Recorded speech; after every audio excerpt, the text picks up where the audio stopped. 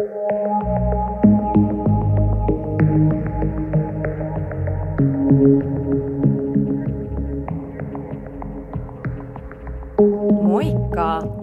Tervetuloa Vapaudu voimaasi podcastiin. Mun nimi on Laura ja tässä podcastissa käsitellään aihealueita ja metodeja, jotka auttaa sua vapautumaan takaisin sun oman voiman äärelle. Tänään me puhutaan siitä, mitä se oma voima oikein on ja miten me voidaan vapautua siihen. Tervetuloa!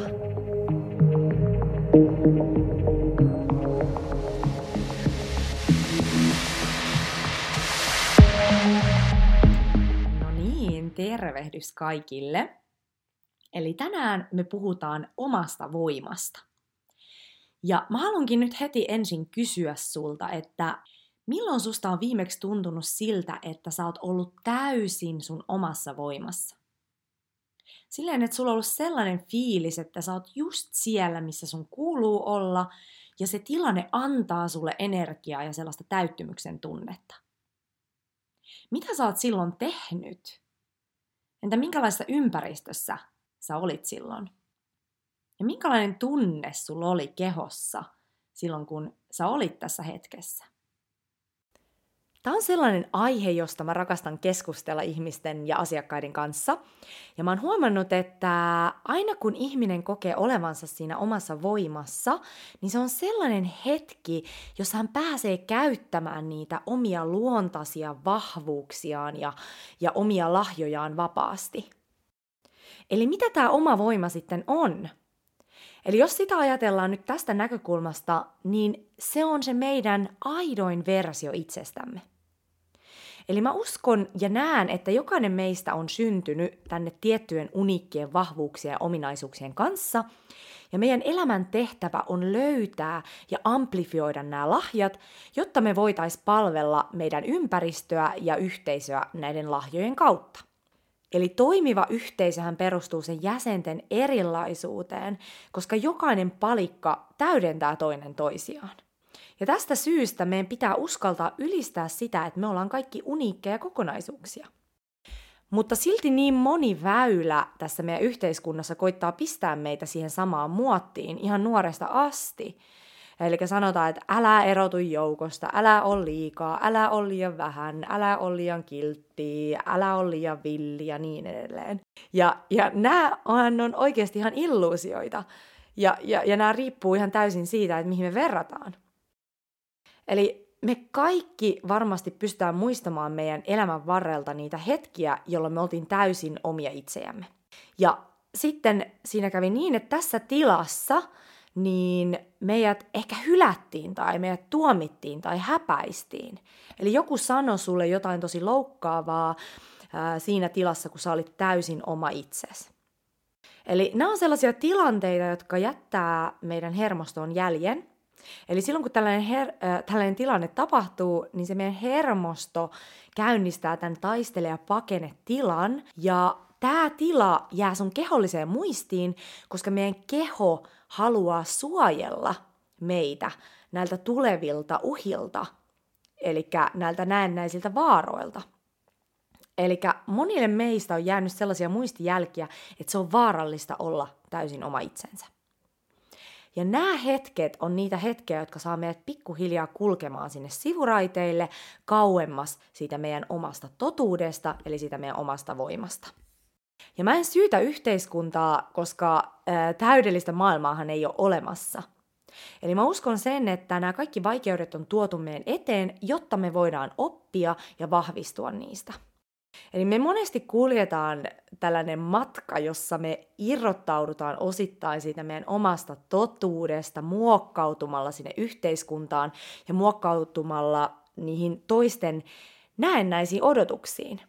Ja jossain vaiheessa me huomataan, että me ei oikein eletäkään sitä oman näköistä elämää, ja tämä saattaa näkyä just sellaisena ahdistuksena, masentuneisuutena, erilaisina addiktioina, ehkä semmoisena tyhjyyden tunteena, ja semmoinen, että tuntuu, että ei elä ihan täysillä. Eli tuntuu, että jotain puuttuu. Eli elää vähän semmoisella niin kuin puolivaloilla. Ja sitten me jossain vaiheessa herätään ainakin toivon mukaan siihen, että me voidaan oikeasti tehdä asialle jotain. Ja tämän tietoisuuden seurauksena me pystytään alkaa pikkuhiljaa kuorimaan niitä ajan saatossa kertyneitä valheellisia kerroksia pois ja me vapaudutaan takaisin kohti sitä meidän omaa totuutta. Ja tällaisen matkan ja tämmöisen perspektiivin jälkeen se niin sanottu takaisin kotiin pääsy, niin sehän tuntuu tosi hyvältä. Ja me pystytään näkemään se meidän oma totuus niin paljon vahvemmin ja kirkkaammin, koska me ollaan käyty se matka siitä, että me ollaan jossain vaiheessa erkaannuttu siitä ja sitten me päästään takaisin sinne omille juurille.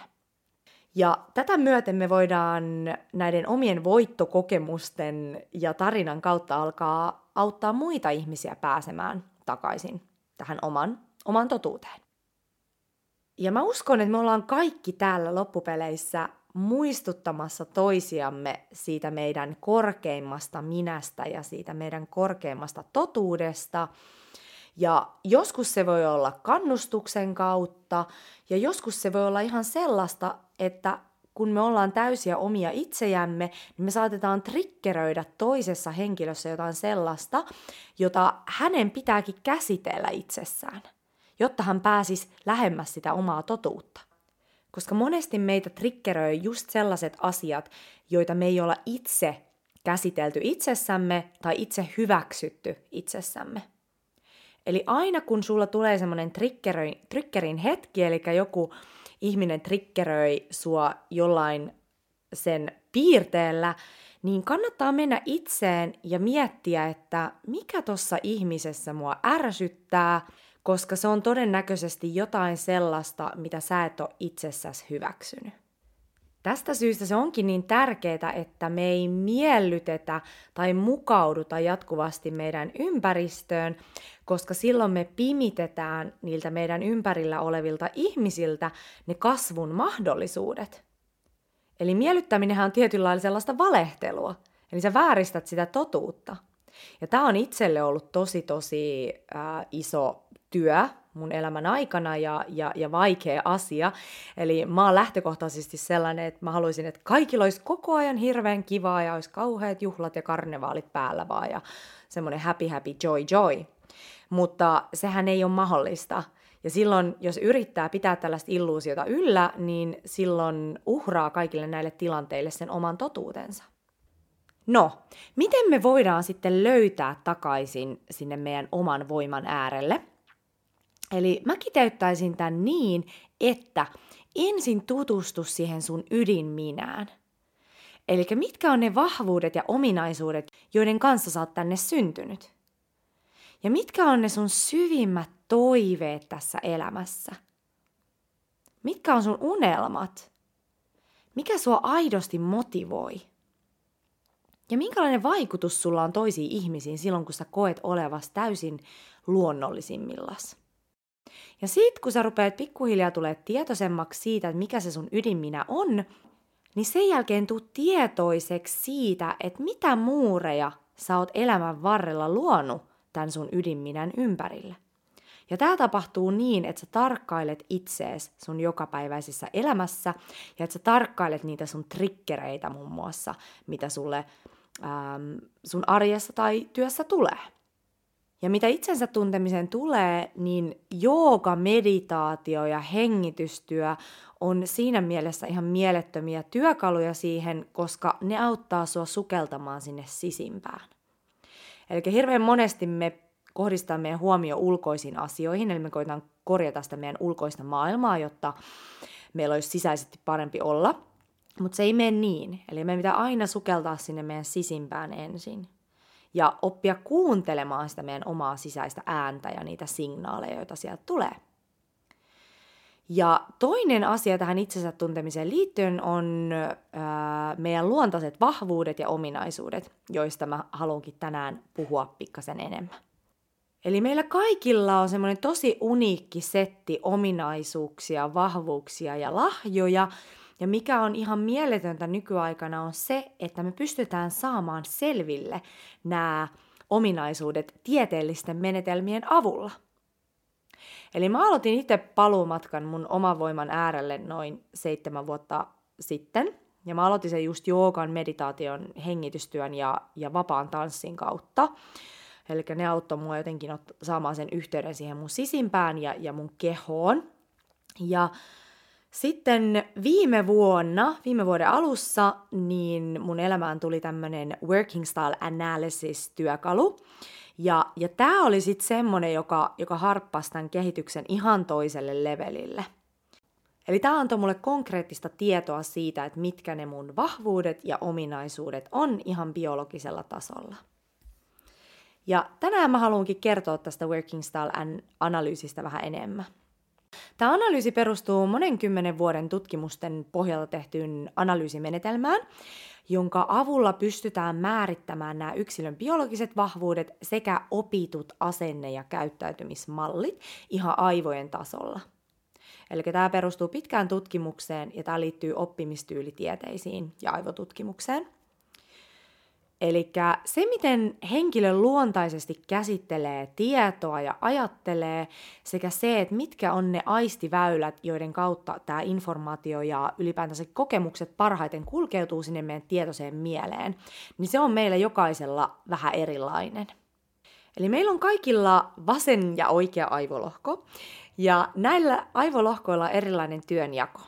Eli me käytetään molempia aivolohkoja, mutta se, että missä määrin me käytetään vasenta tai oikeeta, niin se vaikuttaa siihen, että mikä on meille luontaisin tapa toimia ja ajatella ja prosessoida tietoa. Eli vasemmalla aivolohkolla sijaitsee analyyttisyys, ja se on se meidän pohdiskeleva ja asioita punnitseva puoli. Se rakastaa tällaisia pieniä yksityiskohtia ja loogista etenemistä, tiukkaa faktaa ja tämmöistä äärimmäistä tarkkuutta. Eli tämä on vähän niin kuin semmoinen, sä kirjoittaisit sellaisella todella terävällä lyijykynällä sellaista täydellistä tekstiä, silloin kun sä toimit sun vasemmalla aivolohkolla. Ja oikea aivolohko on sitten se meidän kokonaisvaltainen puoli, ja se rakastaa tällaisia suuria tulevaisuuden visioita, ja se menee tilanteisiin aina ihmiset ja tunteet edellä. Ja tällä aivolohkolla sijaitsee luovuus, rohkeus ja tämmöinen heittäytyminen. Eli siinä, missä analyyttinen puoli rakastaa tällaista ääretöntä tarkkuutta, jopa perfektionismia, niin tämä oikea aivolohko tykkää maalata enemmänkin tällaisella isolla pensselillä, vähän suurpiirteisemmin. Ja niin kuin tosiaan sanottu, niin me käytetään molempia aivolohkoja, ja se riippuu myöskin vahvasti tilanteesta, mutta me luontaisesti käytetään melkein aina jompaa kumpaa aivolohkoa enemmän. Ja se, kumpi aivolohko meillä luontaisesti hallitsee, niin se vaikuttaa vahvasti siihen, että minkälaisessa ympäristössä ja minkälaisissa tehtävissä me päästään eniten oikeuksiimme. Eli yksi tämän analyysin hienouksista on se, että se antaa sen tekijälle tämmöisen oivalluksen siitä, että missä se oma flown kokemus elää. Eli just se, että missä me päästään olemaan siinä omassa voimassa. Eli se syntyy tosiaan silloin, kun me päästään käyttämään näitä meidän biologisia vahvuuksia. Eli yksi keskeinen löydös näissä oppimistyylitieteissä on se, että kun me toimitaan niiden biologisten vahvuuksien mukaan, niin meidän aivot alkaa tuottaa energiaa. Ja silloin, kun me toimitaan niitä vastaan, niin se kuluttaa meitä. Ja me pystytään toimimaan hyvinkin pitkään meidän luontoa vastaan, mutta pidemmän päälle tämä on tosi kuluttavaa, ja silloin ihminen kokee just tätä tunnetta, jossa hän ei koe elävänsä sen oman täyden potentiaalin mukaisesti. Ja tosielämässähän me ei voida kuitenkaan toimia pelkästään näiden meidän omien vahvuuksien mukaan, mutta silloin kun me tullaan tietoisiksi niistä, mitkä ne meidän omat ydinlahjat ja vahvuudet on ja mistä se energia kumpuaa, niin me pystytään rakentamaan siitä meidän elämästä sellainen, jossa se vaakakupin voi pitää tietoisesti siellä positiivisella puolella, jolloin me saadaan siihen meidän elämään paljon enemmän niitä hetkiä, jolloin me pystytään olemaan siinä omassa voimassa. Eli monia vaivaa sellainen tunne, että sitä elää vähän niin kuin puolivaloilla. Eli semmoinen olo, että se oma potentiaali ei tule täysin hyödynnetyksi. Ja tämä johtuu siitä, että me ollaan menty läpi tämän hyvin tasapäistävän seulan, jossa kaikkien oletetaan just oppivan ja työskentelevän samalla lailla. Eli esimerkiksi se, että mitkä aistit meillä on luonnostaan vahvat, niin se vaikuttaa suoraan siihen, että mitä väyliä pitkin se informaatio ja ne kaikki kokemukset, mitä meidän ympärillä on, niin saavuttaa meidät. Eli tässä analyysissä erotellaan 9 aistiväylää, joiden kautta me sisäistetään sitä uutta informaatiota. Eli meillähän on 5 aistia, mutta tässä esimerkiksi kuuloaisti ja näköaisti on jaoteltu 3 eri osa-alueeseen. Eli nämä 9 aistiväylää on kuunteleminen, puhuminen ja sisäinen puhe. Eli nämä liittyy auditiiviseen aistiin. Nämä on kaikki vasemmalla, eli analyyttisellä aivolohkolla. Sitten näkemiseen liittyy lukeminen, joka on myöskin analyyttisellä aivolohkolla. Ja sitten hypätään tuonne oikealle aivolohkolle, jossa on sitten ulkoinen visuaalisuus, eli kaikki tällaiset värit ja muodot ja mallit, kaaviot. Ja sitten sisäinen visuaalisuus, eli tämmöinen mielikuvitus. Eli se, että miten hyvin sä pystyt näkemään asioita, kun sä suljet silmät ja vaan näet ne sun sisäisin silmin. Sitten on taktilinen aisti, eli se on tämmöinen käsillä tekeminen. Eli ihmiset, joilla tämä taktilinen aisti on vahva, niin he tykkää aina näperrellä jotain käsissä tai piirtää tai just ottaa muistiinpanoja. Eli tämä on semmoinen asia, joka antaa heille energiaa. Sitten on kinesteettisyys, eli se on tämmöinen koko kehon tekeminen, eli just se, että sä opit täysin käytännössä ja sillä, että sä pääset käyttämään sitä koko kehoa. Esimerkiksi just joku uuden urheilulajin oppiminen on tosi kinesteettistä, eli semmoinen, missä pääset käyttämään sitä koko kehoa. Ja sitten intuitio, eli se on se semmoinen sisäinen tuntemus, se semmoinen gut feeling. Eli ihmiset, joilla on vahva intuitio, niin ne koko ajan kuuntelee niitä sisäisiä signaaleja, jotka ilmenee erilaisten ihmisten kanssa ja eri tilanteissa. Ja tosissaan se, että mitkä aistit sulla on vahvat, niin nämä on ne väylät, joiden kautta se informaatiokokemukset tavoittaa sut. Eli jotta sä pystyt saamaan itsestäsi mahdollisimman paljon irti, niin sun kannattaisi tuoda sun tekemiseen mahdollisimman paljon näitä sun vahvoja aisteja ja ei niinkään paljon niitä aisteja, jotka on heikot. Eli jos esimerkiksi ihmisen lukuaisti ei ole luonnostaan vahva, niin hänhän joutuu ponnistelemaan moninkertaisesti sellaiseen henkilöön verrattuna, kenen lukuaisti on jo biologisesti paljon vahvempi. Eli nämä on kaikki biologiaa. Ja tällä henkilöllä saattaa kuitenkin olla esimerkiksi vahva intuitio ja kuuloaisti, jolloin hän oppisi parhaiten kuuntelemalla ja tuntemalla asioita.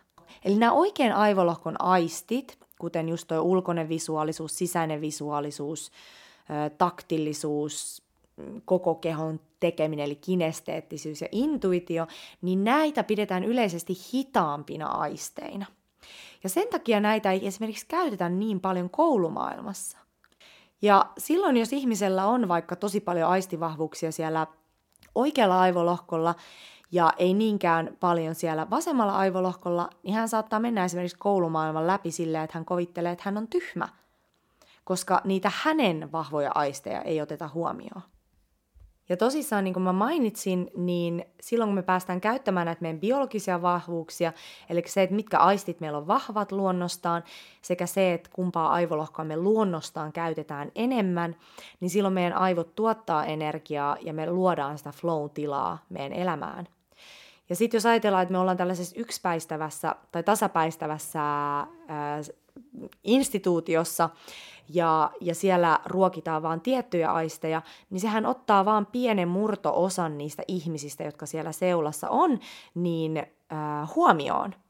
Ja silloin se ruokkii vaan pienen osan näistä ihmisistä, niin niiden niitä vahvuuksia. Ja se jättää ulkopuolelle kaiken muun. Ja tämä on myös monesti just semmoinen tilanne, missä ihmiset on kadonnut siitä tai erkaantunut siitä omasta voimasta, koska he ei ole päässyt käyttämään sitä omaa voimaa tai niitä omia vahvuuksiaan. Eli silloin, kun me pystytään toimimaan mahdollisimman hyvin linjassa näiden meidän aistivahvuuksien sekä luontaisen tavan toimia ja ajatella mukaan, niin tästä työn tekemisestä ja elämisestä saa paljon tuottavampaa ja iloisempaa. Eli kyse ei ole välttämättä siitä, että mitä tekee, vaan ennen kaikkea siitä, että miten ne asiat tekee. Eli toinen tosi hyödyllinen aspekti tässä Working Style-analyysissä on se, että se antaa myös tiedon siitä, että että mitä asenne- ja käytösmalleja me ollaan omaksuttu myöhemmin elämän varrella. Ja sitten siinä, että onko siinä paljon ristiriitaa näiden meidän biologisten ominaisuuksien kanssa. Eli tosiaan niin kuin sanoin tuossa, niin mehän eletään yhteiskunnassa, joka perustuu hyvin analyyttisille rakenteille, ja tästä syystä on monesti havaittavassa just sitä, että esimerkiksi luontaisesti enemmän kokonaisvaltaiset ihmiset on alkanut kokemaan häpeää näistä kokonaisvaltaisista piirteistä, kuten esimerkiksi suurpiirteisyydestä ja spontaaniudesta, ja he on alkaneet luomaan itselleen tällaisen valtavan kontrollin verhon, joka aiheuttaa just pidemmällä tähtäimellä uupumusta ja sitä työn ilon hiipumista. Eli jos siis huomattavaa ristiriitaa on näissä ihmisen biologisissa ominaisuuksissa verrattuna näihin opittuihin ominaisuuksiin, niin se tarkoittaa melkein aina sitä, että se henkilö ei elä täysin sen oman potentiaalin mukaan ja on jopa vaarassa ajautua burnouttiin. Ja tämä on tosi liitoksissa just tähän hirveän yleiseen työuupumusten määrään ja burnoutteihin tässä yhteiskunnassa, koska ihmiset ei tunnista niitä omia luontaisia vahvuuksiaan, vaan ne koittaa koko ajan sotia jotenkin sitä omaa luontoa vastaan ja mennä sinne, missä on vaan mahdollisimman vaikeeta. Eli silloin kun me opitaan tunnistamaan ne meidän omat vahvuudet ja meidän omat lahjat ja se, miten me kaikista parhaiten saadaan sitä energiaa, niin silloin se työn tekeminen ja se eläminen alkaa olla sellaista, että meistä tuntuu, että me ei itse asiassa tehdä työtä. Eli nyt kun mä oon tehnyt asiakkaille näitä working style-analyysejä, niin se on ollut niin ihana huomata palaute siitä, että heistä on, kun he on oppinut käyttämään sitä omaa koneistoaan, niin he on huomannut sen, että työpäivän jälkeen niin heillä on ihan valtavasti energiaa. Eli kun mehän ollaan totuttu siihen jotenkin, että työpäivän jälkeen pitäisi olla tosi uupunut, mutta kun se vaan tarkoittaa silloin sitä, että me ei tehdä oikealla tavalla sitä työtä. Hyvä. Eli me ruvetaan lähestymään loppua tässä podcastissa. Eli tosiaan vielä kiteytettynä, sun oma voima elää jo sussa. Eli se vaan odottaa sitä, että sä jälleen kerran löydät sen ja että sä riisut ne esteet, jotka sä oot matkan varrella muodostanut sen sun ydinminän ja sen sun ydinosaamisen ympärille. Ja tähän auttaa harjoitteet kuten meditaatio, jooga, hengitystyö. Eli just se, että sä meet sinne omaan sisimpään ja että sä rauhoitut hetkeksi ja kuuntelet. Sekä se, että sä selvität, että miten se sun yksilöllinen koneisto toimii ja minkälainen toiminta tukee niitä sun vahvuuksia kaikista parhaiten. Ja tosiaan tähän auttaa tämä working style-analyysi. Eli tämän analyysin avulla saat selville, että mitkä on ne sun biologiset vahvuudet ja ominaisuudet ihan aivojen tasolla ja mitkä on ne sun opitut käyttäytymis- ja asennemallit. Ja ennen kaikkea se, että onko täällä paljon ristiriitaa näiden biologisten vahvuuksien sekä opittujen mallien välissä. Sen lisäksi saat selville, että minkälainen työympäristö ja sosiaalinen ympäristö tukee sitä sun toimintakykyä parhaiten ja minkälainen toiminta saa sun parhaan version esiin. Eli tämän analyysin perusteella saatat jopa huomata, että ne sun korkeimmat unelmat onkin hyvin liitoksissa siihen sun ydinminään ja sen lahjoihin. Ja ehkä sä saat jopa boostin lähteä niitä omia unelmia kohti rohkeasti. Mun oma missio on olla luomassa sellaista maailmaa, jossa jokaisen potentiaali voi kasvaa siihen täyteen kukoistukseen. Eli mä haluan oikeasti elää sellaisessa maailmassa, jossa jokainen meistä olisi vapaa ilmaisemaan sitä upeaa, uniikkia kokonaisuutta, joka meillä kaikilla on. Ja tosiaan tähän liittyen mä teen valmennuksia, joiden ytimessä on just nimenomaan tämä oman voiman vapautuminen. Eli nämä valmennukset sisältää muun muassa just tämän VSA-analyysin, eli saat sun henkilökohtaisen 14-sivuisen raportin sun omaan kätöseen, plus paljon muuta. Ja tosiaan, jos sä etsit elämässä tällaista uutta merkityksellisempää suuntaa, jos susta tuntuu, että sä oot koko ajan uupunut, tai sulla on semmoinen sisäinen tyhjyyden tunne, ehkä sä haluat vaan ihan lisätä sitä itsetuntemusta, tai sitten flown tuntua siihen sun työn tekoon, niin tämä valmennus auttaa sua ihan varmasti eteenpäin. Ja tosiaan, jos sä oot sellaisessa vaiheessa, että sä vaikka mietit, että uskallanko mä lähteä niitä mun omia unelmia kohti, että onko nämä unelmat oikeasti sellainen asia, jotka tulee sieltä oikeasta paikasta, kannattaako mun lähteä niitä kohti, niin tää voi olla semmoinen puuttuva palanen, joka auttaa sua kristallisoimaan sen sun uuden suunnan elämässä. Hyvä! Hei, ei mulla muuta tänään. Kiitoksia oikein paljon, kun kuuntelitte, olitte mukana ja nähdään ensi kerralla. Tai kuullaan ensi kerralla. Heippa! Thank you.